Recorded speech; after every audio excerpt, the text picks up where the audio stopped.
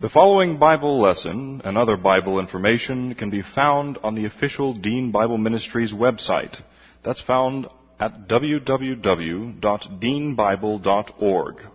That's www.deanbible.org. Dr. Dean is the pastor of West Houston Bible Church. And now, here's Dr. Dean with the Bible lesson. How shall a young man cleanse his way? By taking heed thereto according to thy word. Thy word have I hid in my heart, that I might not sin against thee. Thy word is a lamp unto my feet, and a light unto my path. Jesus prayed to the Father, sanctify them in truth. Thy word is truth. The grass withers and the flower fades, but the word of our God shall stand forever. Before we begin our study of God's word this evening, let's make sure we're in fellowship, so we'll have a few moments of silent prayer to give you the opportunity to use 1 John 1:9 if necessary, and then I'll open in prayer. Let's pray.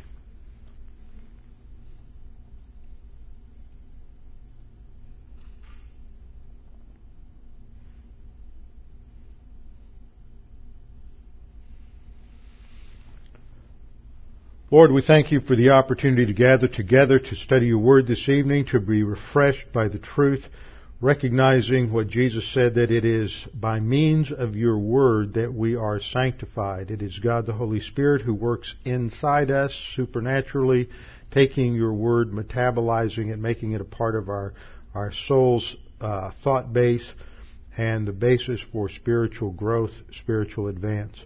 Father, as we study these concepts, though they may be a little difficult or a little different from what we normally think about, we pray that you'll help us as we learn to think biblically, that we may more consistently glorify you and honor you in all that we say, think, and do. We pray this in Christ's name. Amen. Okay, we're continuing our study in Hebrews Chapter 5, but we're not really doing any exegesis on Hebrews 5 tonight. I'm still working off of this concept of the dynamics of a backsliding believer, thinking through these things, because even as I have been teaching this the last 3 or 4 weeks, I've had opportunities to to just listen to how Christians talk. And if you listen to how Christians talk, it's no wonder they make bad decisions. Decision making and thought is based on vocabulary, and if you have bad vocabulary and poor word choices in how you're expressing your concept of God and your relationship with God, you're going to end up just making bad decisions because your vocabulary is not correct, not biblically correct. And as I pointed out in recent weeks in our study, we have a problem in Christianity in that from the first century, from the time Jesus began to teach, probably with the Sermon on the Mount on, people have interpreted what the Bible says from the frame of reference of whatever their worldview is. And it's a process of and that's really the process of sanctification, as outlined in Romans 12:2, don't be conformed to the world, which doesn't mean, it's not talking about overt behavior. It's not talking about don't drink, don't smoke, don't chew, and don't go with girls that do. It's not talking about not going to movies. It's not talking about listening to rock music. It's talking about a thought system that relates to culture, which is where I went in our last class in Hebrews, is that the analogy that comes closest to my thinking, what the Romans 12:2 is talking about when it says, don't be conformed to the world, but be transformed with the renewing of your mind. It's as if you were to be transported instantly to somewhere deep in the mountains of western China. And for the rest of your life, you had to operate within that culture. You would have to learn the history, you would have to learn the customs, you would have to learn the language, you would have to learn all of the social mores, the manners, how to talk to people, how not to offend people by doing certain things or saying certain things that are much different from what you grew up with as an American. And so you would have to learn to think in completely different ways. And if you've ever studied Asian worldviews, Asian culture as opposed to Western culture, you know that they're about as radically opposed to one another as human cultures can be. But when you get saved as a new member of the royal family of God, God gives you a whole new culture, a whole new worldview that's all expressed within the Bible. A whole new way of thinking about reality. And what we're in the process of doing now, as Philippians, Paul talks about the fact that we're no longer citizens of the earth, we're citizens of heaven. And as part of that transformation that takes place, we now have to learn what our ultimate view of reality is as a believer. We have to explore and plumb the depths of the person of God, His essence, what all of those attributes mean, His eternal existence as a triune God, and how the fact that the Creator is distinct from the creation affects how we view the creation in terms of that relationship, and that the Creator is both a plurality and a singularity. And as creatures, we think of plurality and singularity as somewhat contradictory. How can He be both three and one at the same time? And that's because we're taking our limited, finite logic based on autonomous, or as I've said, independent reason, and we're trying to take what the Bible describes as His existence as three in one, and we're trying to take that and interpret that within our mathematical grid that comes out of our creaturely frame of reference. What we have to do is take what the Bible says as our starting point and not our concept of number theory as our starting point.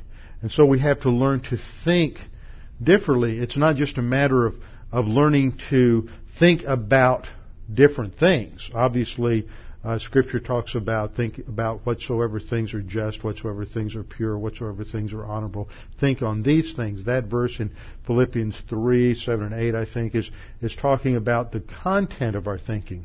But it's also the structure of our thinking, just as an Asian is going to think structurally in a different way from the way a Westerner is going to think. When you become a believer, the structure of your thinking has to change. Now that's an arena of application and understanding that very few churches or pastors are ever going to go to, especially in the superficial, emotional, feel-good Christianity that we have that's so popular today. I mean, you're never going to hear somebody like Joel Osteen or Robert Schuller ever use a word like epistemology. He'd scare everybody off. He just wants everybody to feel good. And that comes out of a certain cultural worldview. So this is what I want to talk about, because as we see in our passage in Hebrews, the problem with these believers is that they have advanced to a certain stage, and due to carnality, they're regressing spiritually. And we see this in Hebrews 5:11, about whom, that is Melchizedek, we have much to say, hard to explain, because you become dull of hearing, you become lazy in your hearing. And what is it? The question that I'm asking is, what is it that puts pressure on our thinking, so that rather than advancing in that process of conforming our thinking to the Word of God, we regress, and our thinking becomes conformed to the culture that's around us. And the ultimate dynamic comes out of our sin nature. The Bible teaches that every Christian faces three enemies: our internal enemy of the sin nature, and two external enemies. The two external enemies are the worldliness, which is the Greek word cosmos. So I refer to this as cosmic, with a K, from the Greek, cosmic degeneracy. And as our sin, there's an affinity between our sin nature and various forms of cosmic thought. In one sense, there's only two ways of thinking: either human viewpoint or divine viewpoint. That's all there is. But within human viewpoint, you have a kaleidoscope of variations of human viewpoint thought, all of which provides rationalizations for our sin nature to freely operate in independence from the will of God.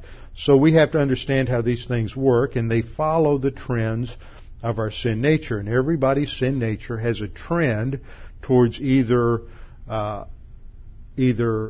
licentiousness, which is the complete rejection of any kind of authority, just random chaos, do whatever you want to do, or towards legalism, which is a highly structured, rigid control system. So we frequently think of degeneracy as immoral degeneracy, but it not only plays out in terms of morality, doing whatever you want to do, sexual immorality, but you have other different kinds of immorality as well. But in the role of knowledge, which is what we're talking about, how do you know when God tells you to do something? How do you know what's true? What is your way of knowing anything?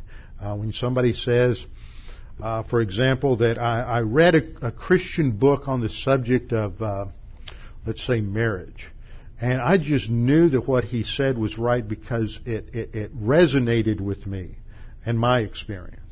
Oh, what's the ultimate determiner there? Is it what the Bible says or experience? See, they've evaluated it because it fit their experience. Now, that doesn't mean that it's biblical.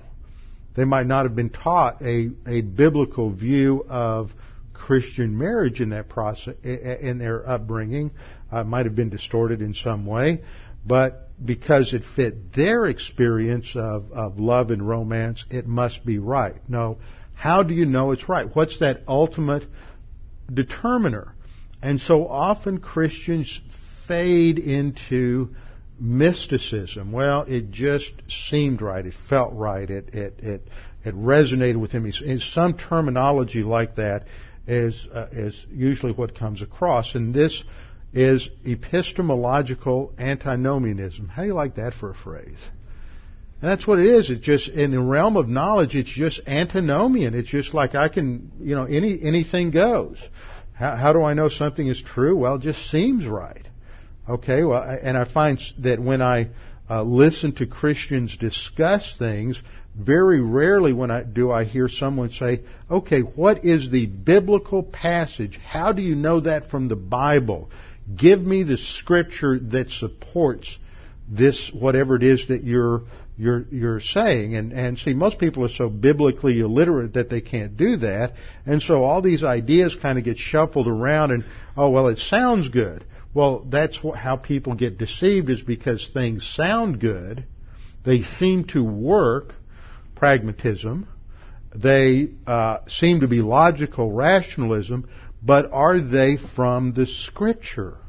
So we have to always go back and say, is this biblical? Does it come out of the Scripture? And biblical doesn't mean, is it just consistent with the Bible? It means, does it come from the Bible?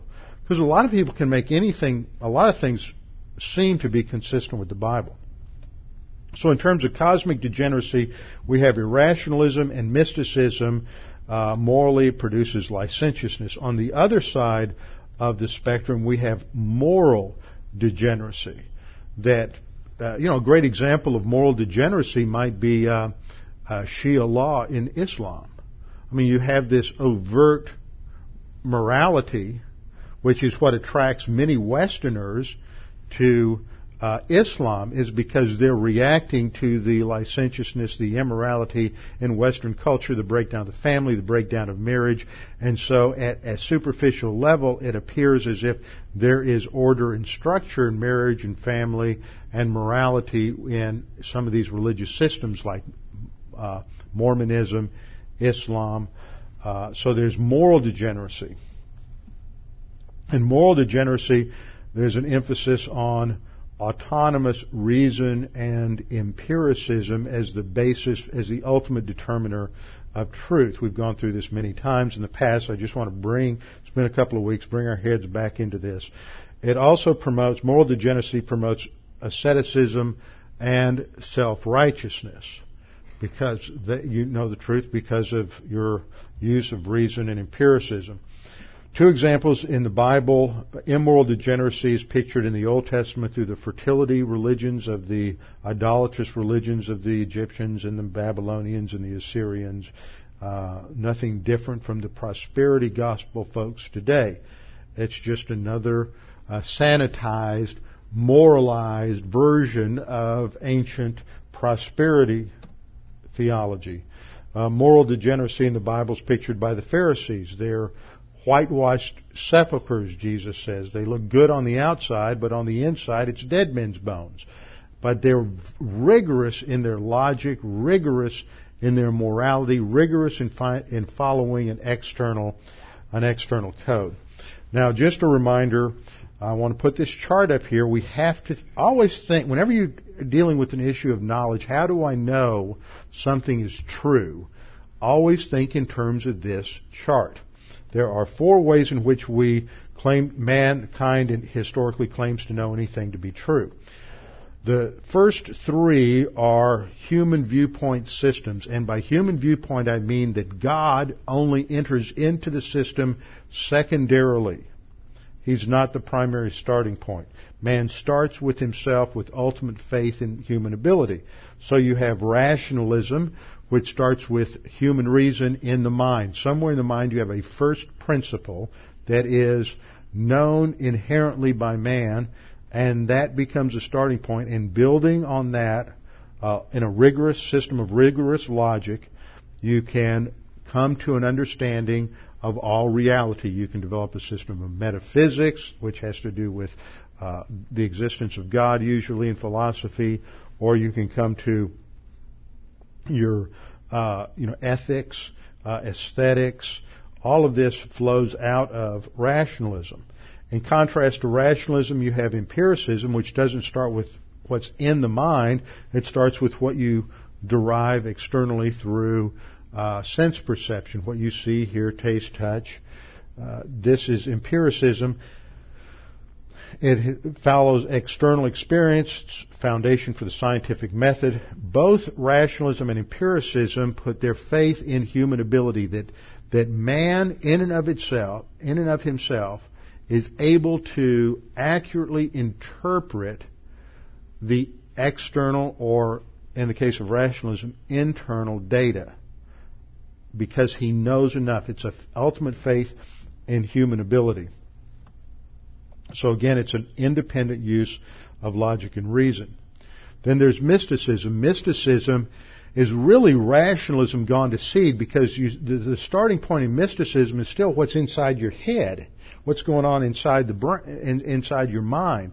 Except instead of a first principle that is related logically, now it's just some intuitive insight, some feeling, some impression, some thought that comes to your head, and that is as real to you as any sense perception. And because it's so real to the mystic, it can't be externally evaluated. It can't be talked about logically, because logic and reason are rejected in mysticism. In contrast to all the human systems of knowledge, you have revelation. That is, that God speaks truth to man. And it's only under the framework, under the umbrella of God's revelation, that man is able to know truth about anything else. He can learn many things through reason. He can learn many things empirically. But he can only ultimately know truth, capital T truth, under the umbrella of divine revelation. So the starting point is the objective revelation of God that is self-authenticating. This is where it gets confusing with mysticism, because the mystic thinks it's self-authenticating, but it's totally interior. It's totally within. There's no external validation point that you can go to. Whereas when God speaks to man, He does so, and there are validating evidences. And we'll talk about this a little bit as we go through today, this evening. So there's a use of logic and reason. It doesn't reject logic and reason, but it uses logic and reason, but within the structure of what God has revealed objectively through His Word. All that just by way of review. Now, what I've looked at, to the large part, is the fact that we've got a real problem today with mysticism, subjectivity, emotionalism. People think that they can know what God has for them through some sort of inner light guidance mechanism. And you find it leaks in the strangest places. And it's part of our heritage as evangelicals. There's always been a certain amount of this. And you can go to certain theologians that we respect in many, many ways, and you will see leakage in this area. And you just have to spot it and say, well, that was an area that they didn't think through that clearly, and others have thought it through more clearly since then, and so you just, step around it and move forward. And so after taking a couple of weeks to deal with the mystics among us, I wanted to deal with the rationalists among us, because that's just as much a problem. For many people is that they have this subtle this subtle insertion of rationalism and reason as an ultimate criteria, where it leaks in as this independent use of reason to judge certain things that are revealed in the Scripture. So what I want to talk about, first of all, is the more overt forms of rationalism and empiricism that have affected Christianity, and then we'll come back and talk about some of the more subtle forms. Then when I finish that, if we still have time, I want to go back to mysticism, because it connects with what we're studying Tuesday night in Divine Guidance, and there's just so much going on. I'm just going back and forth, so we'll learn a lot. In the early 19th century, coming out of the 18th century Enlightenment, you had a denial of what came to be known as fundamental doctrines in the Scripture. There was a denial of revelation, that God did not objectively reveal Himself in the Bible. There was questions raised about the infallibility and the inspiration of Scripture, so that the Bible was no longer viewed as God speaking to man, but it is man's record of his experiences with God. Put God in quotes. So therefore, it's no longer guaranteed to be free from error. And people came up with certain allegations about contradictions in Scripture, problems where they thought that history showed something else. And frankly, no one has ever demonstrated any contradiction in Scripture that cannot be handled within the structure of how Scripture presents itself. No one has ever presented any sort of, from archaeology or history, any kind of contradiction from the Bible. People come at it that way all the time, but often they misrepresent Scripture. They set up straw man arguments. You're going to see a certain amount of this right now. I'm going to deal with this Sunday morning with the Judas Gospel, and we got another book coming out called The Jesus Papers by Michael Bagent, who was one of the co-authors of the nonfiction book Holy Blood, Holy Grail, which was the foundation for the Da Vinci Code. And of course, we got the Da Vinci Code movie coming out in May. So all these are just great opportunities for believers to be able to dialogue and talk with people around them. You're going to get great opportunities, but it calls upon the average pew sitter to know a whole lot more data about some of this information than you've had to know in the past, because these attacks are based upon just a mass of false information that's thrown out there. It's the old big lie technique. If you just give a big enough lie with lots and lots, with 2,000 pieces of false data, then you just sort of overwhelmed the believer with all this false information, and they don't know where to begin. They don't know. They don't feel like an expert in all these areas, so they don't even know how to respond.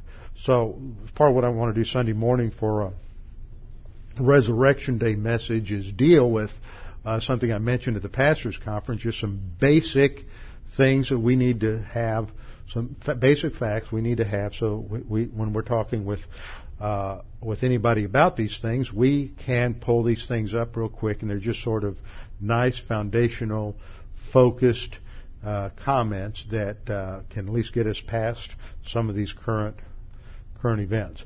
So the questions that came up because of rationalism was that how can, we can't, and rationalism and empiricism combined, we don't have any empirical data today of God speaking. There's no burning bush. Nobody's getting raised from the dead. There's no healing. So they rejected the infallibility of inspiration of Scripture, miracles and resurrection. They rejected the virgin birth. How can you believe in a virgin birth? How silly. How can that happen? They rejected substitutionary atonement. Of course, what's part of that is they reject what the Bible says man is, which is a fallen sinner who's violated God's standards. So if man isn't what the Bible says he is, then man doesn't need the solution that the Bible says he needs. So they reject substitutionary atonement. Jesus died to be an example of love. He died to be an example of care and dedication and all this other garbage that is just imported into the Scripture, but the Bible doesn't teach that.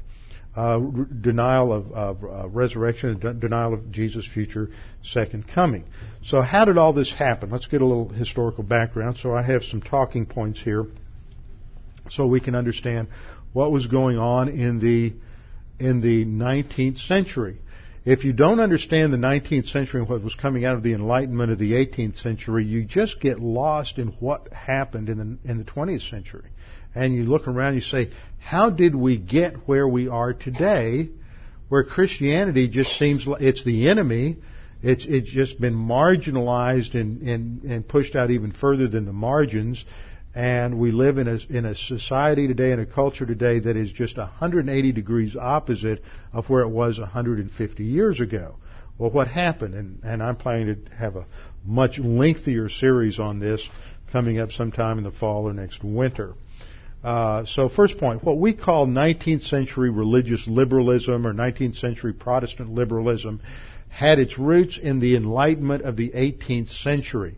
In the Enlightenment, human reason and autonomous human reason is elevated above any kind of religion. It is a reaction to the mystical superstition that dominated in the Middle Ages.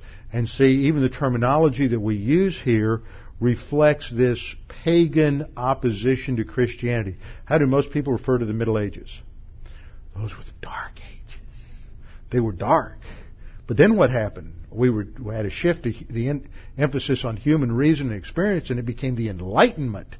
So you see there's a hidden agenda there that when Christianity dominated, things were dark. But they weren't dark. But you were taught that when you were in school, and that's what most people are taught. But there was a tremendous amount of learning going on, and it was the Christians that kept learning alive. It was the monasteries that copied the Scriptures and copied the ancient documents. And there was a tremendous amount of scholarship and thought that went on. You had brilliant minds. I'm not saying that they were right theologically, but you had brilliant minds like people like Thomas Aquinas, who, if you've ever read the Summa Theologica or his Summa Contra Gentiles or any of his other writings, they're very difficult for the average product of American secular education to follow. And he would dictate 4 or 5 of these books at the same time to 4 or 5 different scribes. He would dictate a paragraph here, then a paragraph in the next book to the next guy, and a paragraph in another book to another one, and a paragraph in the 4th book to a 4th scribe, and then he'd go back to the first, and he never lost track. I mean, these people were brilliant, and they were incredibly educated. But the problem, one of the problems theologically was that they were operating on Aristotelian or Platonic presuppositions that created problems. And that's really, just as a side note, that was really what the problem was between what you typically hear a misconstruction of the whole Galileo episode. That's science versus religion? No. It was new science versus old science. The Roman Catholic Church at that time wasn't operating on a biblical viewpoint. They were operating on an Aristotelian view of science and the universe. And an Aristotelian view was geocentric, that the Earth was the center of the solar system and the center of the universe, as opposed to what was coming up from new science, which was saying that no, the solar system is heliocentric and the solar system isn't the center of the universe.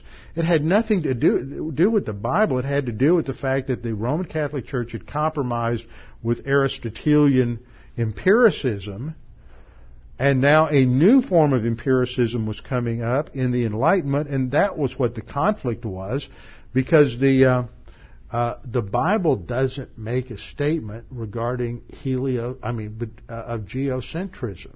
It doesn't. They got that out of Aristotelianism. So anyhow, you have the Enlightenment that develops in the 17th to the 18th century, so that human reason and empiricism become the final authority or determiner of truth. There is an implicit rejection that God speaks to man.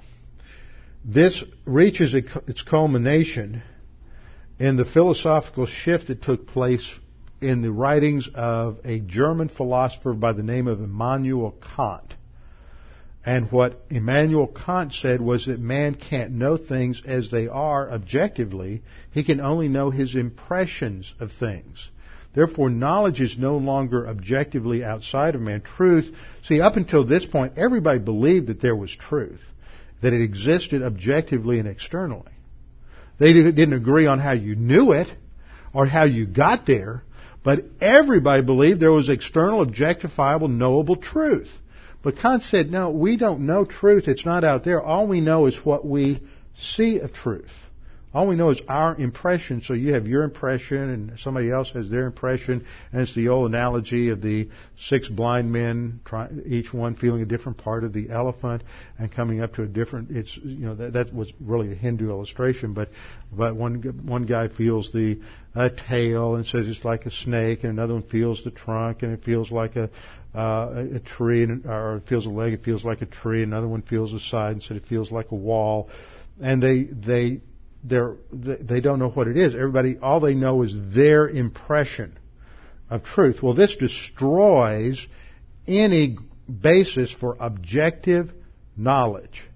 And it just ripples through the intellectual community from Germany all through Europe and across the pond to the U.S.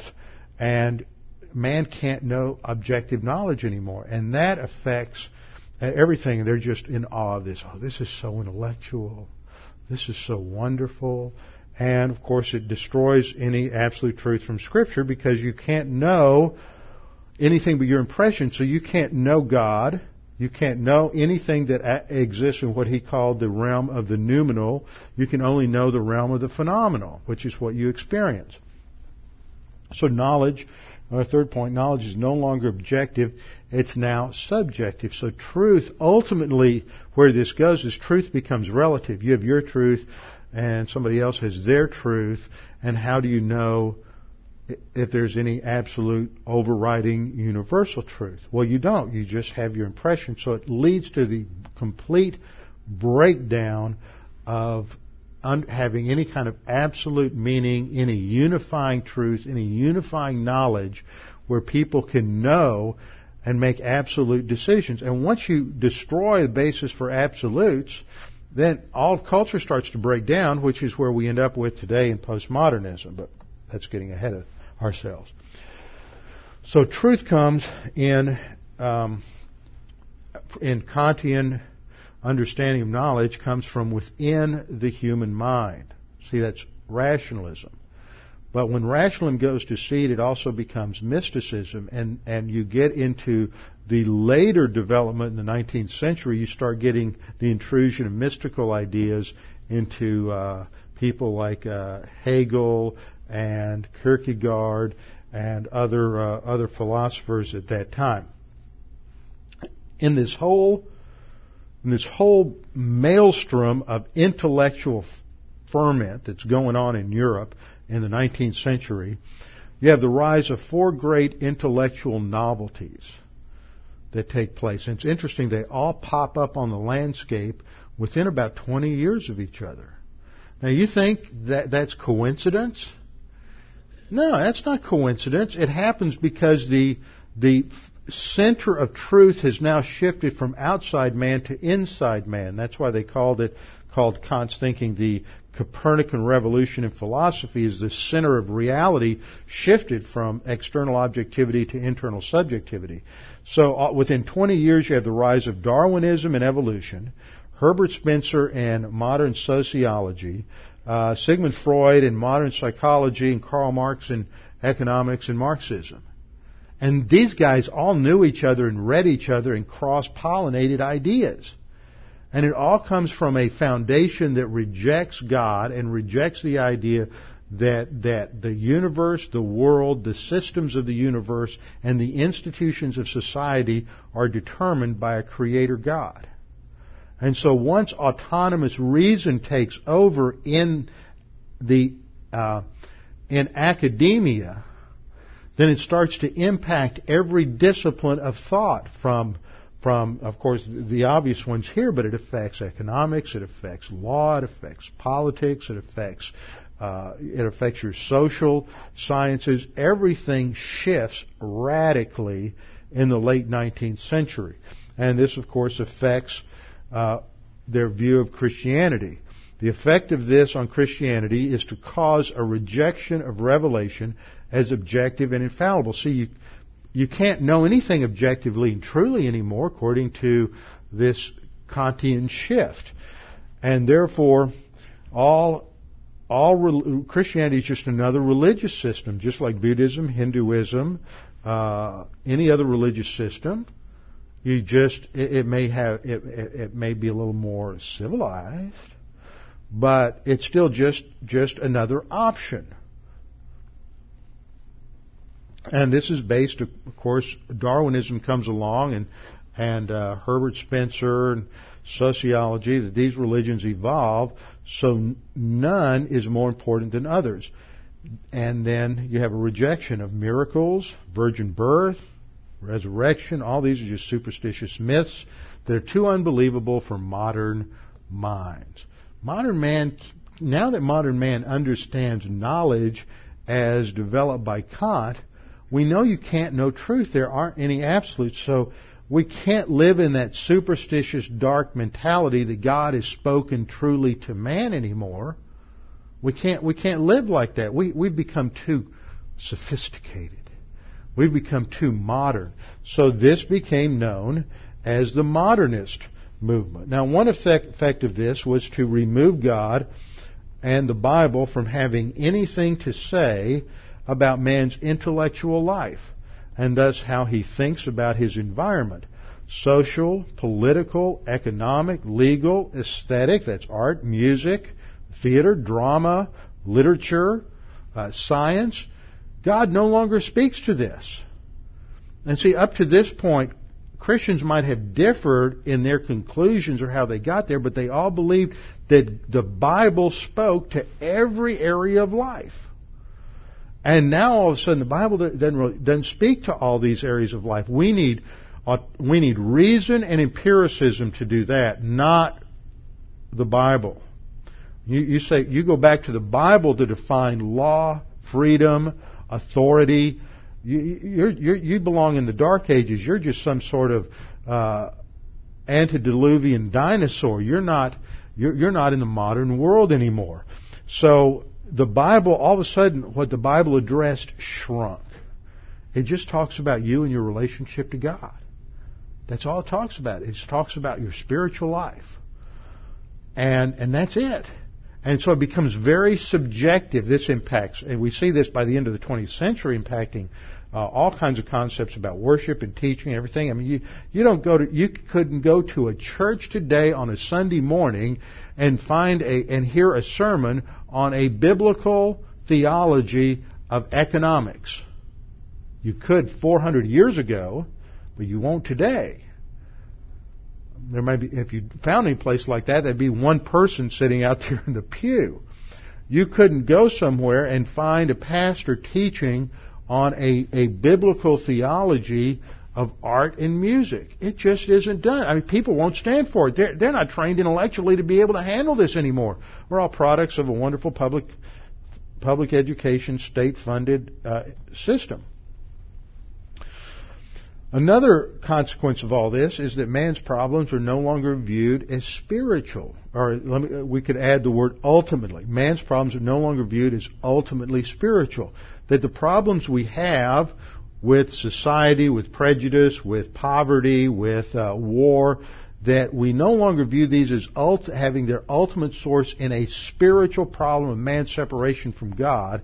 And so rather than making the primary solution the cross, the primary solution becomes let's get involved socially. And this is what happened in the 19th century with the social gospel, that we need to bring in social justice. We need to solve the problems of the slums, the inner city, problems of slavery, problems of child labor, all these other things. Not that these aren't problems, but that's not the thrust of Scripture.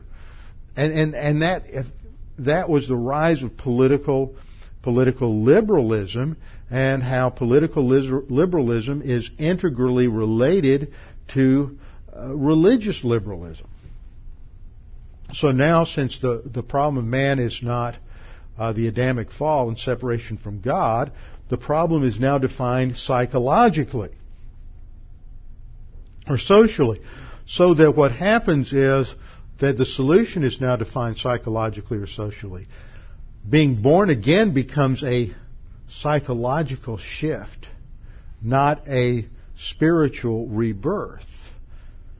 And so psychology takes over in how it's interpreting things in Scripture. So this is why you have the rise of the Joel Gregorys and the Robert Schulers and this phenomenon where they never talk about sin, they never talk about atonement, they just talk about how wonderful everybody is and how good they are. Because at their very core, they have rejected biblical epistemology. Now, that's not saying that they might be saved. God is gracious; He saves all kinds of people, and all kinds of people hear the gospel at some point or another. But that doesn't mean they're functioning on biblical truth. So psychological or social solutions become the framework, the terminology that's used to define these things. Another consequence. Since man is no different from any other animal, remember learning that when you were in elementary school? You're an animal. You're not any different from any other animal. That's not what the Bible says. The Bible says you are created distinctly in the image and likeness of God for a purpose to represent God and to rule over the universe. That means that there's no relationship between us and any other creature. We're unique. We didn't evolve from monkeys. Monkeys didn't evolve from horses. Horses didn't evolve from crocodiles and amphibians didn't evolve from fish. None of that happened. That's contrary to the Bible. So, since man, according to rationalism, since man is no different than any other animal, we learn to solve their problems. Man learns to solve his problems, not by looking to revelation from a creator. In other words, don't look at the owner's manual written by the creator of the product. Look at other products. Have you ever had that experience? Go to the store, you buy something, and it's difficult to put together, difficult to figure out how to use it. So what do? Do you read the owner's manual? Or do you go look at other things in your house and figure out how they work and then come back and see if you can figure out how this thing works? Well, that's basically what we're doing now in sociology. We don't look to revelation from a creator to inform us. We study nature, we look at human societies, all this to try to find out answers for how man should solve his problems. The effect of all this is that God and the Bible are no longer relevant to modern man. And I used to go, Tommy Ice, my good friend, who we all know, it used to drive us nuts when we'd sit in some Christian ed class or some homiletics class, pastoral class in seminary, and they'd say, well, we need to make the Bible relevant. And I just wanted to scream, no, man needs to become relevant to God. God doesn't need to become relevant to man. What happened at the fall was that man became irrelevant. It's not that God became irrelevant. In a very simplistic sense, who moved, God or man? Man did. And man's got to move back. And that's what the call of Scripture is. The Scripture is relevant. Man, because of his desire for independence and autonomy is not relevant to God. He says, well, that doesn't speak to me. It doesn't speak because in unbelief, he doesn't buy into what the Bible is saying. So he says, that's not relevant to me. He doesn't want it to be relevant to him.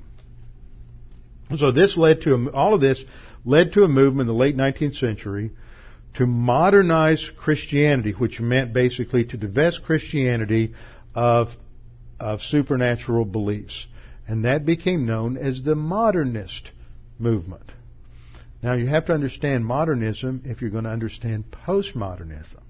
Because where we are today is postmodernism, but that's beyond anything I'm going to talk about in this little sub-series. During the early 19th century, or that should be the early 20th century, a battle erupted between fundamentalists on the one hand and modernists on the other, and that became known as the fundamentalist-modernist controversy. And in the fundamentalist-modernist controversy, conservatives, Bible-believing Christians, got involved trying to say, okay, what's the core? I mean, what is the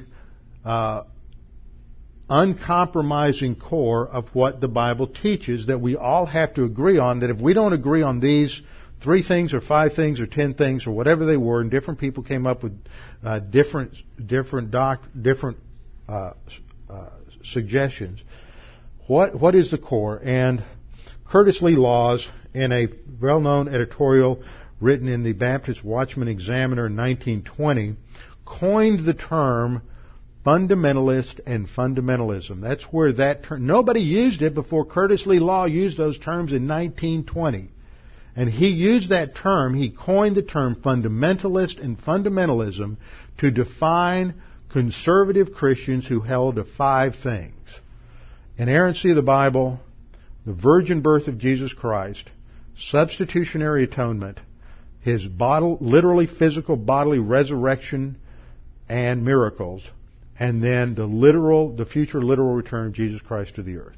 Those were the 5 fundamentals of the faith, and that's where that term comes from. But it's been completely distorted and bastardized today, and it applies to, all kinds of other things. But that's not where the term originated. And in a very real sense, we're fundamentalists.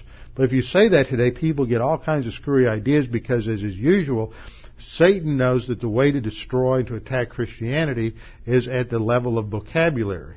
And we lose good words. We can't talk about being holiness Christians anymore because, charismatics grab that. And that's another good biblical word, is charismatic.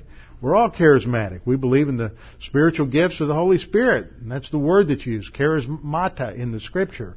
But, they've changed that to mean something else. And, it just goes on and on and on.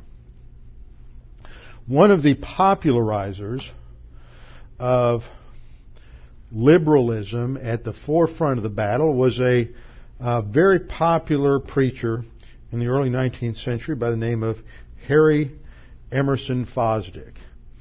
And he became the lightning rod. Really, you can almost trace it. Harry Emerson Fosdick, Norman Vincent Peale, Robert Schuller, Joel Gregory, and a number of others. They all flow in the same stream of consciousness almost.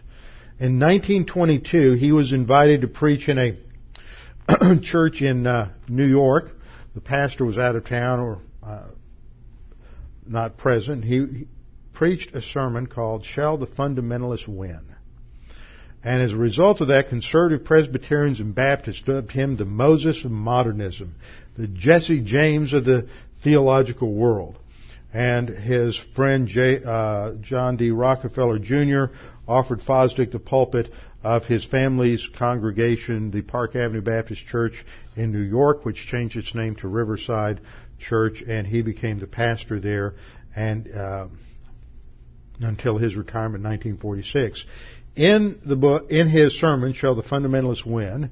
he said, now I want you to notice the technique that is used here to belittle conservatives. He says, here, for example, is one point of view, the virgin birth. This is just one point of view. There are other points of view. They're equally valid. See, that's the approach here. and one point of view, that the virgin birth is to be accepted as historical fact. It actually happened. There was no other way for a personality like the Master. Notice the terminology there. It's not the Lord, it's the Master. The very vocabulary diminishes the deity of Christ. There's no other way for a personality like the Master to come into this world except by a special biological miracle. Well, that's just one point of view. There's many are the wonderful, gracious, beautiful souls who hold that. See how patronizing he is. Then he says, but side by side with them in the evangelical churches, see, there's an equally good and competing view. There's a group of equally loyal and reverent people who would say that the virgin birth is not to be accepted as a historic fact.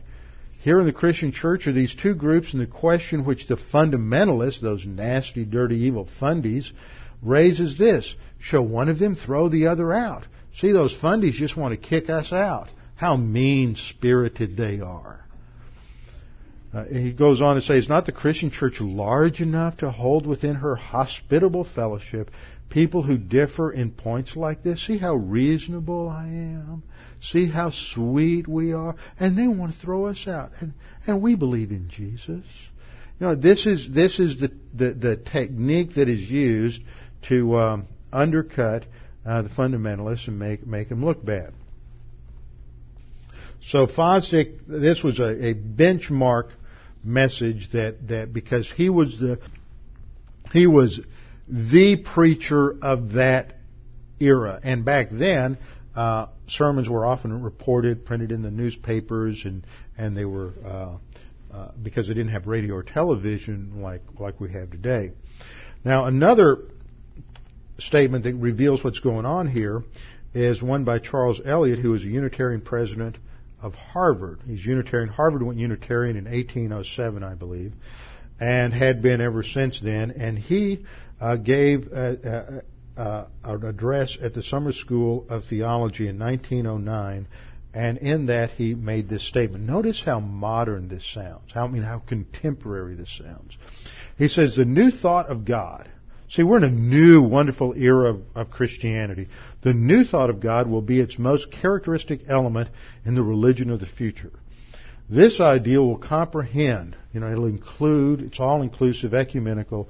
This idea will comprehend the Jewish Jehovah, the Christian Universal Father. Now, who's that? See, right there he's front-loaded the argument. He's distorted Christianity right off the bat.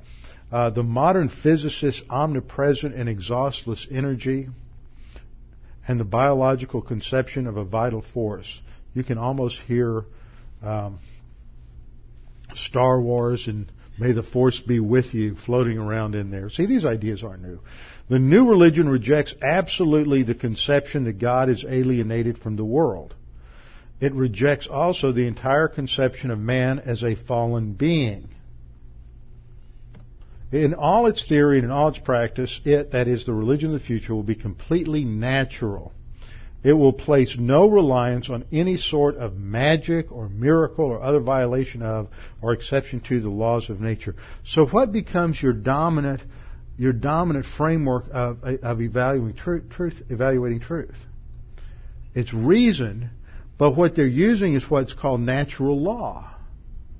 And now natural law, it's used a couple of different ways in philosophy and history, but you've got to watch out for this. It just leaks in there that there's this equally valid, on the same plane of authority as the Scripture, these laws of nature, natural law, and they're not in contradiction with each other. And you'll hear Christians use this terminology, and it really comes out in Christian psychology. Well, all truth is God's truth.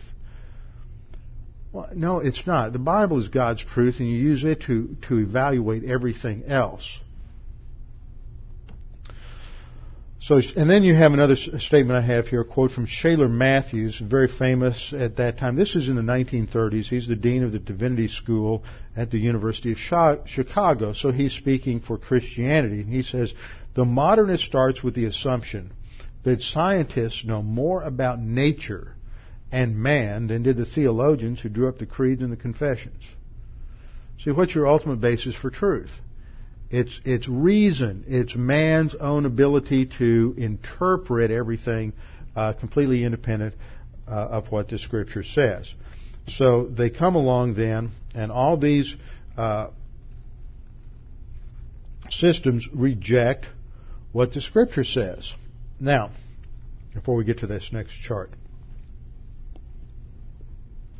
that's the most extreme form of rationalism that basically denies everything that the Bible teaches.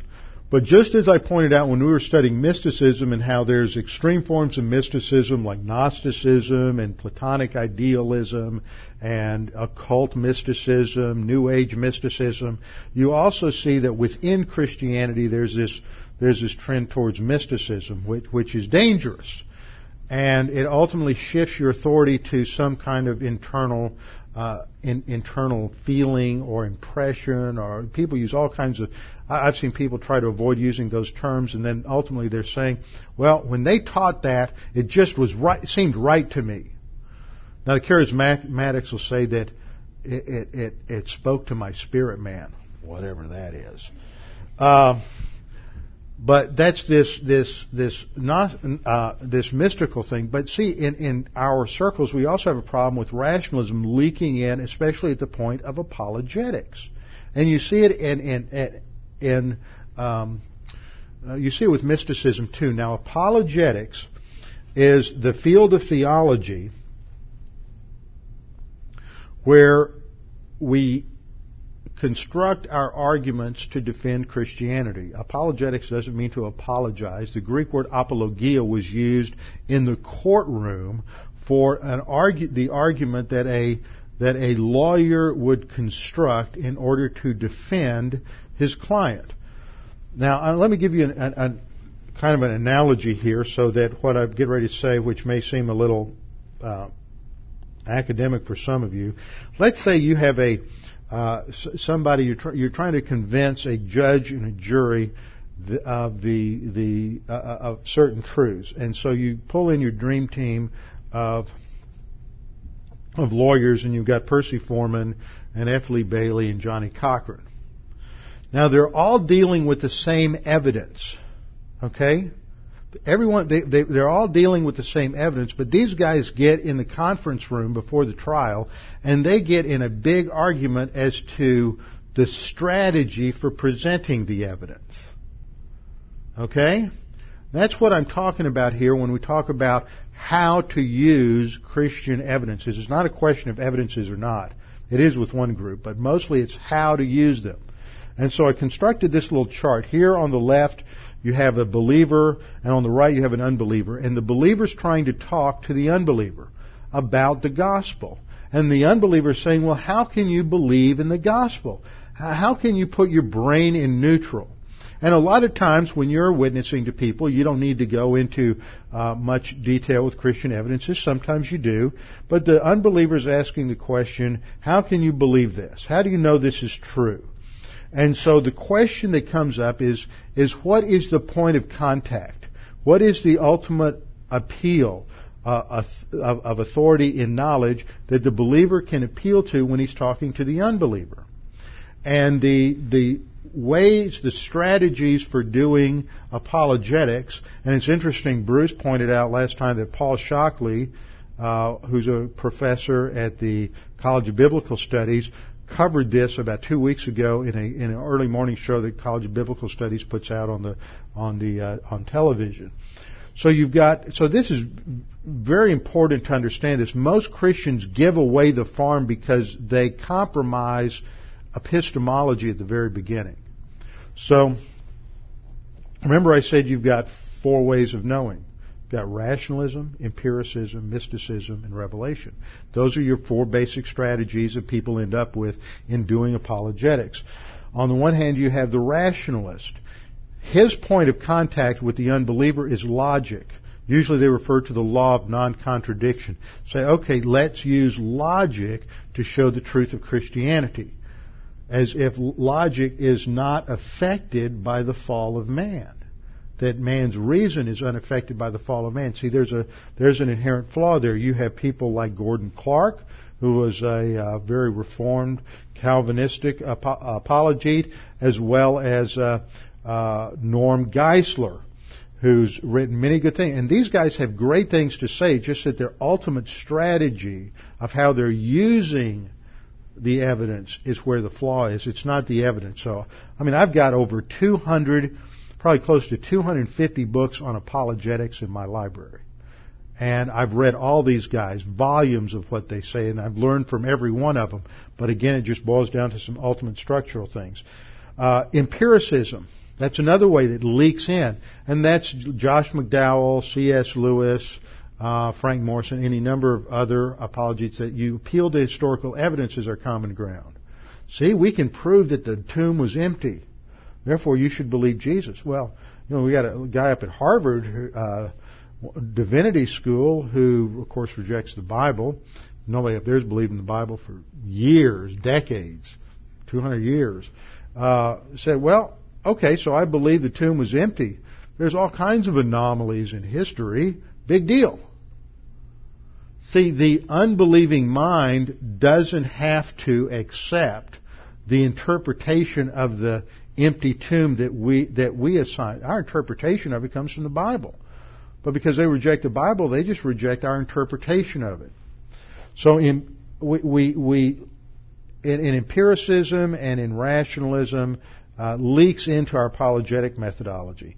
I put mysticism up in the corner. Mysticism produces a kind of apologetic approach called fideism, which is from the from the Latin word fide, meaning faith. And it's the idea that reason is you can't appeal to evidence. You just take a leap of faith to believe the gospel. It's non-rational, it's non-logical. You just believe it because it has meaning for you. So that's fideism. That's wrong because that's the mystical approach. I believe that the revelational approach, sometimes called presuppositionalism, is what's defined in Romans 1:19. This just makes witnessing and it makes apologetics so easy. Romans 1:19. We'll wrap up with this. Romans 1:19 says, I want to read the surrounding verses. Romans 1:19 says, let's pick up verse 18. For the wrath of God, that is God's condemnation toward man, is revealed from heaven against all ungodliness and unrighteousness of men who suppress the truth in unrighteousness. Because what may be known of God, what may be known about God, that's epistemology. How do you know anything about God? How do you know who He is? How do you know His characteristics? How do you know His essence? What may be known of God is manifest in them. Is that manifest in believers? No, it's manifest in unbelievers. The Bible says that the most pagan atheist knows in the core of his soul that God exists. The knowledge of God is manifest in them, for God has shown it to them. For since the creation of the world, His invisible attributes are clearly seen, non-verbal general revelation. His invisible attributes are clearly seen, being understood by the things that are made, even His eternal power and Godhead, so that they are without excuse. There is enough internal knowledge in every human being to make them stand before the bar of God's justice, and they don't have an excuse to stand on. They don't have the word there. It is the Greek anapologia. They don't have a defense. They don't have a defense. And so the point of common ground is when you're talking to an unbeliever, in his soul he knows God exists. You don't have to prove it. You can answer questions that confirm the truthfulness of and validate the truthfulness of Scripture, but you're not looking to some authority over Scripture that proves Scripture. Because you're talking to somebody who knows in their heart of hearts that God exists. He may have covered it up. He's suppressed that truth in unrighteousness. He's got 10 inches of calluses around it. But that's where your appeal is. Your appeal isn't to reason as if it's untainted by man's fallen nature. Your appeal isn't to history as if it's pure, objective, untainted by human sin. Your appeal isn't just to feel good at mysticism. Your appeal is that He already knows. And so what you have to do is expose the flaws and the failures in his system, that he can't live consistent with that system, because every day the unbeliever who holds to the meaninglessness of life can't live that way. If he does, what does he do? He kills himself. He can't live as if life is meaningless. And what we can do sometimes in apologetic strategy is simply force them to feel the tension that's there. And God the Holy Spirit uses that, and then we can bring the gospel to bear.